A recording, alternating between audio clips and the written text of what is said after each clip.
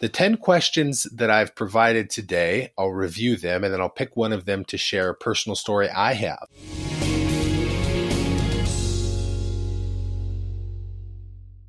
I wrote these 10 questions and I chose to talk about question number 3, which is, what did you think was true but actually wasn't about money? There's a lot of things that come to mind when I think about this. What did you think was true but actually wasn't about money? The most astonishing thought comes back to my childhood. I was 8 years old, and I remember my dad wasn't taking us to the theme park I wanted to go to, which about 45 minutes away from where we lived was Magic Mountain, an awesome theme park with wonderful rides and adventures, and just a great place. You just love it as a kid. And for whatever reason, we didn't get to go when I wanted to go. A few friends got the annual pass and would go a few times a year. And over the summer, they'd use it a lot. And I remember talking to my dad about it, and it just wasn't something that he thought was important, and he didn't seem to understand. And I thought it was extremely important that we should have that, and trying to negotiate and discuss it. And, so to me, I remember the specific time we're in the car and I'm thinking to myself, when I'm older, when I'm the adult that gets to make the decisions, I'm like 8 at the time, but when I'm the adult that gets to make the decision, you know what? I'm going to be a cool adult. I'm going to have the annual pass to Magic Mountain. I'm going to have a refrigerator full of sodas, Dr. Pepper, and then my freezer is going to have ice cream and popsicles. And I'm just, I don't understand why more adults are boring and they don't do that. They don't have that. And that was the thought that I had. And I still remember that thought. And to me, it was so true at that time. And fast forward now to my parenthood and adulthood. And I have 3 kids of my own. And one of them is 9, one of them 7, one of them is 5. And I imagine they're having similar thoughts like this as they ask for things they want. But in my life, I think back to the moment, and as true as it was in that moment at 8 years old for me, and now I have kids that are around that age, I am not buying annual passes to Magic Mountain. I am not having a fridge full of soda and popsicles and ice cream.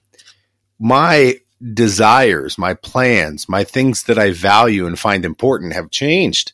I do kind of try to eat more healthy and more vegetables and things that are good for me. That is important to me. Whereas the idea of going to a theme park is not even in the top 50 things I would want to do anymore as an adult. So it's just tricky how things change. Things you held so dearly and felt so strongly about at one point in your life, at a later point in your life, eventually maybe you won't feel as strongly about them in the same manner.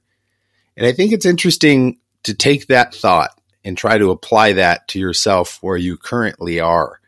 Try and think, all right, I know I've wanted things in the past, and those desires have evolved, and I didn't want them as much as I did then. I don't want them as much, now. And I think if we think about later, am I going to want the things I want right now? Am I going to want those later in life? And how might that evolve or change? And how does that fit into these decisions I'm making with my financial stuff? So kind of a big thought, but I still remember that. I still think that's important. And it does answer that question number 3. What did you think was true, but actually wasn't about money? See, I thought everything I wanted, I was going to always want the same thing. I didn't think there was going to be as much variation of change to my future self back when I was 8 years old.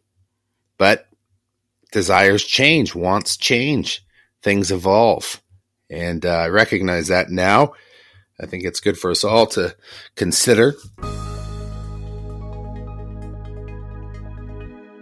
First question, money stories about money and with money.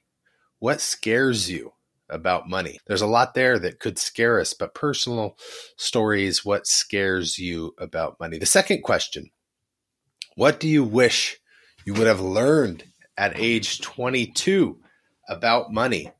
Question number 3, What did you think was true, but actually wasn't true about money? Question number 4. What more do you want to learn about money? Number 5 of 10 here. Are you comfortable with money? Number 6, moving along. What do you waste resources on with money? Number 7, moving right along. What age does one need to be thoughtful with money? At what age does someone learn that they need to be thoughtful with money? Is there a story you have relating to your life and how that hits you and resonates with you? Number 8, what did your parents teach you about money? The final 2 questions are things I talk about a lot, and these are, what stories do you have about saving for tomorrow?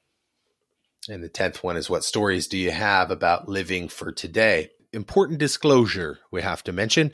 I am a financial advisor, but I do not know your situation, so it wouldn't be wise for me to give you financial advice without knowing you. So please don't take financial advice from this program. If you want financial advice, please consult a tax, legal, or financial professional. And I think I'll stop there for today's episode. But thank you for listening. Thank you for considering these. I hope you do enjoy the 10 questions. And I would invite you to share your thoughts on these questions. Pick one of the 10 questions and send me an email. I'd love to see it. Michael@maranantha.com. Michael@maranantha.com. That's MARANANTHA.com. You can also get more information about the podcast and about me at my website, which is maranantha.com.